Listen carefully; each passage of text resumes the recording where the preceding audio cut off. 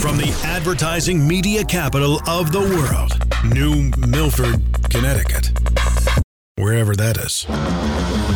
This is Mostly Automotive Marketing with Matt Wilson, a bi-weekly-ish podcast about all things automotive marketing. Now, here's your host, Matt Wilson.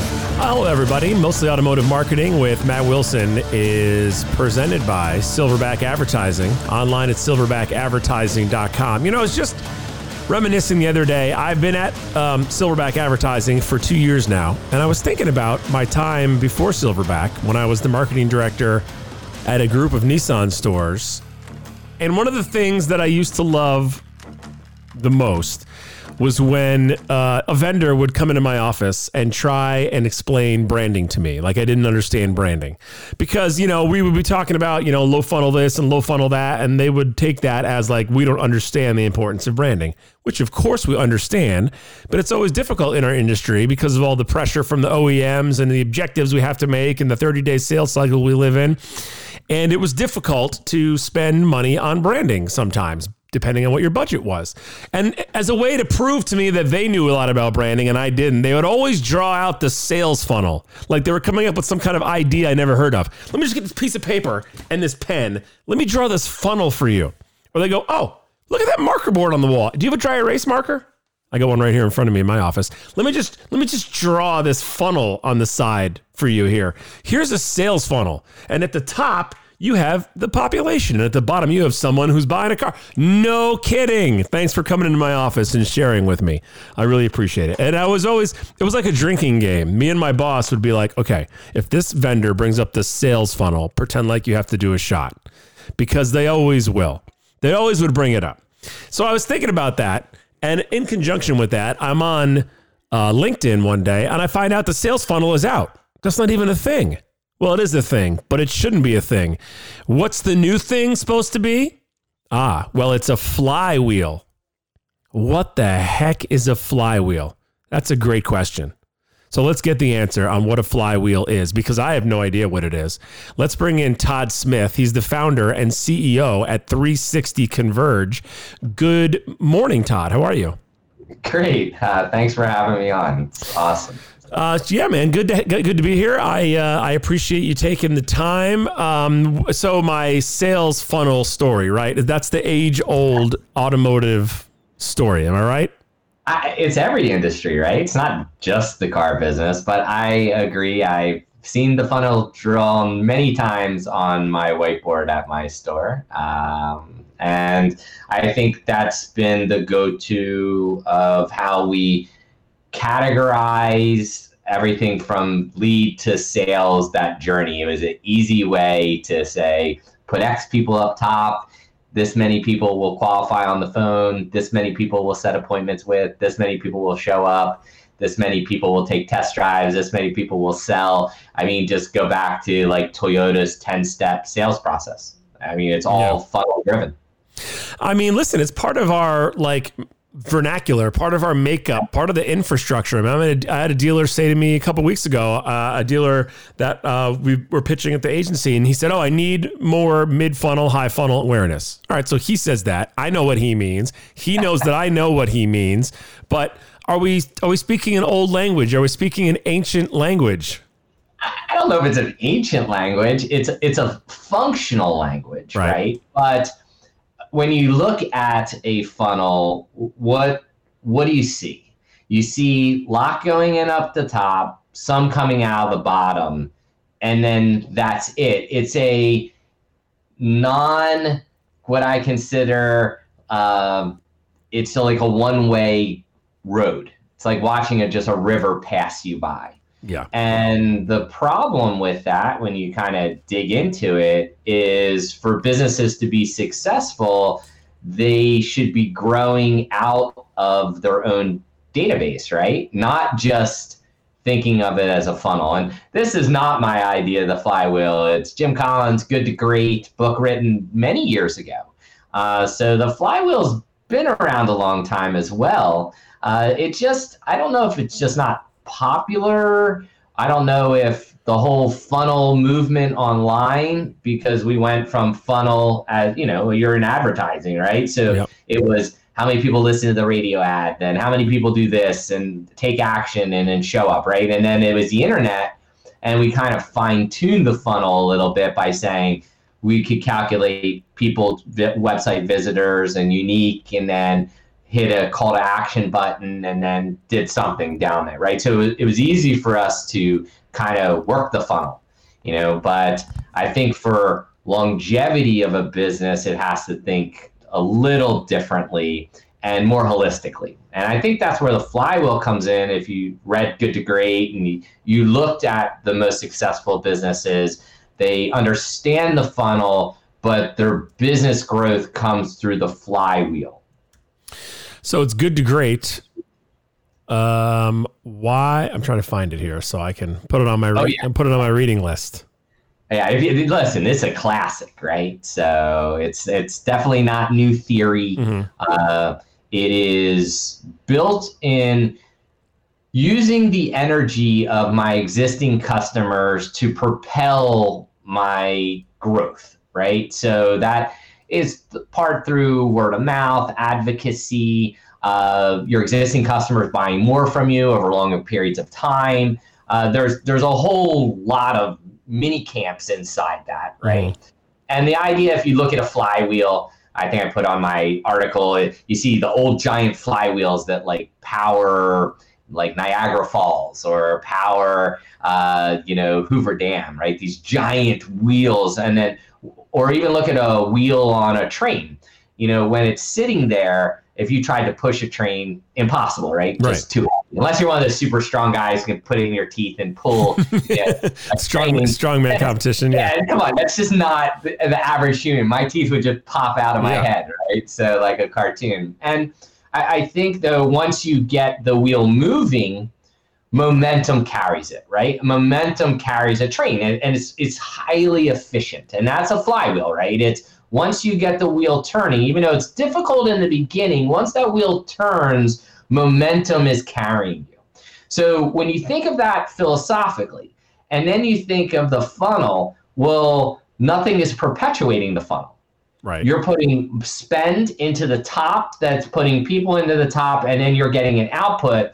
So the second you turn off spend, what happens to output at the bottom? It drips down and then stops. Okay. That's not a good model. No. Because what happens when things happen? Pandemic hits, right? And now I need to cut back advertising, right? I got to cut back spend. I have to cut back things. So what happens is everything slims down in that top of that funnel, and everything kind of, the train car comes to a halt.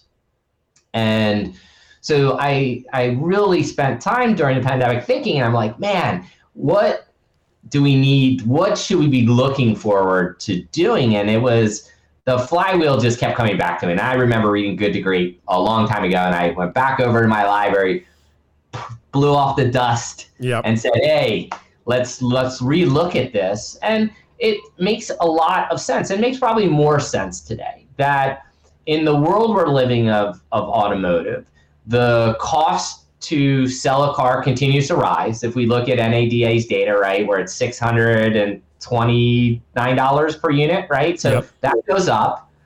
Our margin has continued to erode, right? Competitive forces, more higher efficiency organizations. So when you have that type of model where you have one cost going up, profit going down, that's an unsustainable model. Right. Like, it's not, how do you deal with that? So you need to move either profitability up or costs down, right? And it has to get to a point where it's either a constant or it starts going the other way. But right now it's going in a very bad way.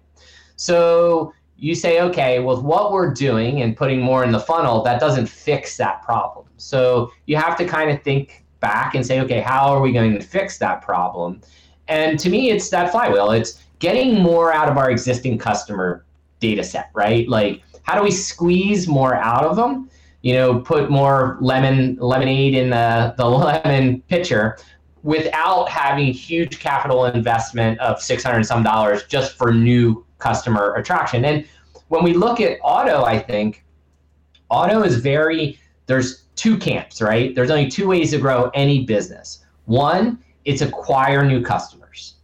And two is to retain your existing ones. Well, which one does auto do and spend all their time focused on?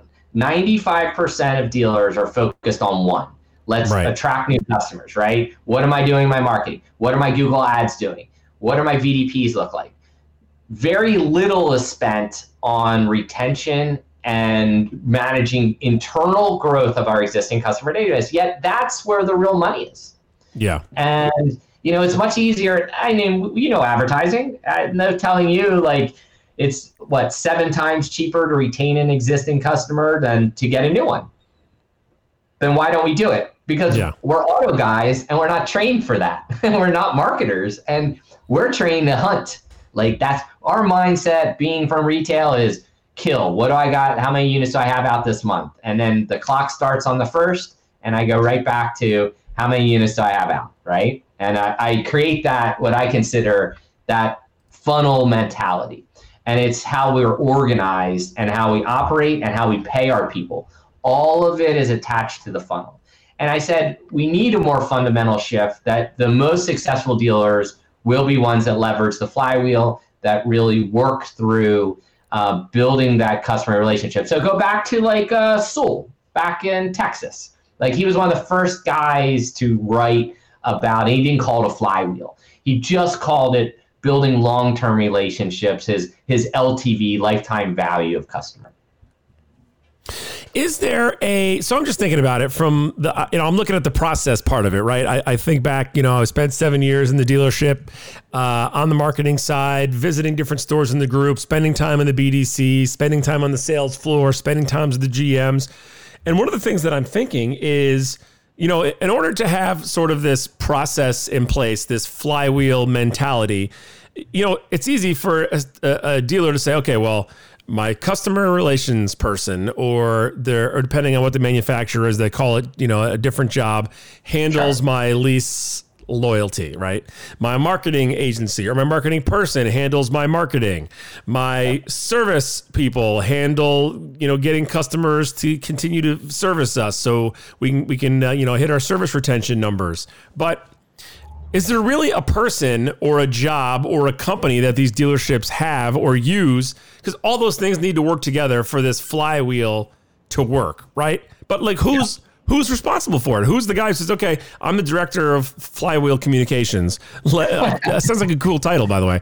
That is a good title, man. Yeah. You might own that now. I like that. Let me write that down. Director of Flywheel Communications. Director Flywheel. That's DFC, Director of Flywheel Communications. Yeah. I'm your DFC at your store. I like it. So, but like, how does a dealer... Because I feel like there's probably a lot of stop and start in this situation. Oh, we're going to make sure that our service customers become, our service customers who didn't buy from us become sales customers. We're going to make sure our sales customers become service customers. We're going to make sure, we're going to keep this rotation going.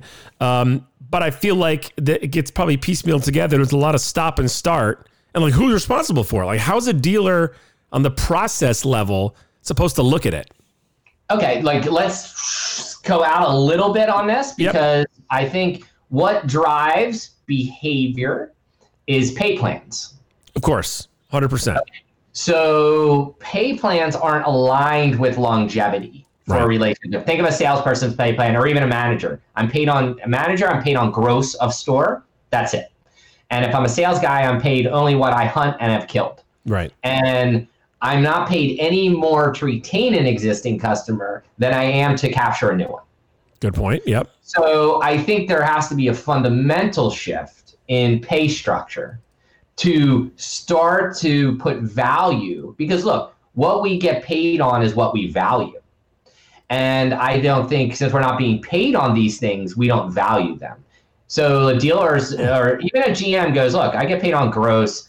That retention thing, that's great, but I get paid on gross. Right. But if I got a part of my pay was also paid of my year over how many people in my database stayed in my database and stayed active or increased active, like I had different metrics I was paid on, it would absolutely change my behavior. Yeah. So that's rule one of this. I don't think it's one person in a dealership. I think everybody should be involved in it's a culture thing. Like everything, when you have the involvement globally, the odds of it being successful grow. And think about this. You're a marketer. So when it's a service marketing plan, then it's only the only service guys care about it. The sales guys are like, yeah, whatever, that's a service thing, right? But because I'm not held accountable to that, it's not important to me. So, but when you make something important to everybody, again, mental shift, value change. And that's like that mental thing. Like I always love the Ritz-Carlton because they're embedded mentally in the flywheel, because look at how they treat you. Whether it's the person who's fixing a light bulb to the first person you run into at the front desk or the valet, you're going to be treated with a level of care that they value you. And they also incentivize them for that, right? So think about this as an organization where you're incentivized up to X dollars to spend to fix any problem. That doesn't happen in the car business. They may say it happens, right, but they're not executing it. So I think that's one side of it, because that empowers people to be friendly and deliver experience. So I think there's a lot around the flywheel to make it work. But when you think of a flywheel working, it's just, I'm getting more out of that, my existing customer database. I've turned you, Matt, now you've referred one person or 5 people this year to the business. I had a lady I sold, Mrs. McCook. Because of her, I sold 10 other people through her church and her activities. And I still remember that experience because I leveraged that. Yeah. But I feel like that's, how do you apply that to the dealership? I like the pay plan. The first thing you said there about the incentivizing, like, you could incentivize a salesperson to make sure that their sold customer schedules and shows up at their first service appointment, right? Yeah. So you schedule your first service appointment with that customer. Awesome. They show up or they get their car serviced. They come in for their oil change or whatever it is. There's some kind of reward there. And then the other side of it, from the service side, like I know in one of my stores, we used to pay, if a guy came in and he was driving a 10-year-old car and he needed $3,000 worth of work, of course the service manager wants to, or the service writer wants to sell that, wants the person to do that work. But in some situations, it would make more sense to turn that person into a new car. So we would incentivize our service writers to turn that person over to a sales manager and convert that customer into a new car customer. And then we'd incentivize the service writer to that deal. But then that car gets sold. Well, how do you incentivize that person to make sure that person continues to service their car at the dealership? Okay. So let's be fun and creative now, because this is one of those moments maybe, and I have not thought through this, but let's just have a fun little exercise. Yeah. So, okay. What happens if you pay, let's just say, let's do simple numbers. I sell a new car at a dealership, I get $100, right? Yep. Flat. But let's say I don't get the whole $100. As a salesperson, I'm only paid $80. Mm-hmm. I get paid another $5 when the customer shows up for his first oil change or first service appointment. I get paid another $5 if they, whatever the maintenance, they do their second maintenance or something. And then I get paid 10 after 2 years if something else, like you set triggers. Yeah. And now the service writer, it's almost the same in reverse, right? That I get paid X for business I have in, or maybe you pair a salesperson and service writer together. Mm-hmm. So now they're a group. They both get paid on the sale and they're both getting paid on the service. So it's a dynamic team. Yeah. So I don't know what the right answer is, but I feel like we could be far more creative than we are currently in applying what I consider performance-driven pay that yields the outcome we want, which is long-term relationships with customers. Because right now, we don't do that at all. No. So you can add a trigger in there for reputation management. We always had, we always are talking about how can we get, every once in a while we do a contest and we'd be like, whoever gets the most 5-star reviews or 4 and above star reviews this month would get a $150 Amazon gift card or a gift certificate to a local restaurant, or we would do something, but you could add a trigger for that. Customer leaves a review or fills out their survey. Like Nissan is all about the freaking survey. So the customer fills out their survey. It doesn't matter what the score is. They just got to fill out their survey. There's an extra, there's another $10 built into, it's almost like a football contract with incentives. Here's what you can earn on a sale. Here's what you'll get. And then with incentives, here's how you can get here. Ooh, I think we're onto something. Yeah. So when I had my Chevy store, I hated individual sales pay because I found my sales floor was obviously uber competitive. They wouldn't help. Like I would be like, oh, you're Matt's customer. Matt's, go over there, right? Like, because I wasn't getting anything out of it. Yeah. So I changed my pay plan for my salespeople. It literally caused a revolt. I paid them collectively. Yeah. So they each got a unit number. They got X per unit. And then collectively, they got paid for what the team did. Now, I'm not going to say it worked perfect at the beginning. I definitely had some rough edges as I did this. But something interesting happened. About 6 months into this, I had two of my team came and said, look, we don't like this guy, Mike, anymore. We want to get rid of him. He's not pulling his weight on the team. But we already went down and they recruited the number one sales guy out of the Chrysler store down the road. And I'm like, what? I was stunned. I was like, right. Okay. And they're like, can we bring him in for an interview? I was like, yes.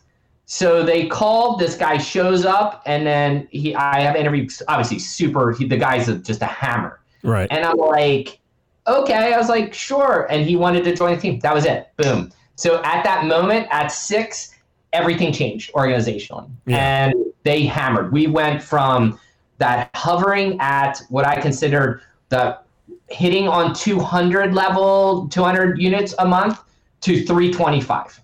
Wow. It was like I completely organizationally shifted, and I realized what it was. I put them on a team. I incentivized them the right way. And I said, it was a little bumpy getting started.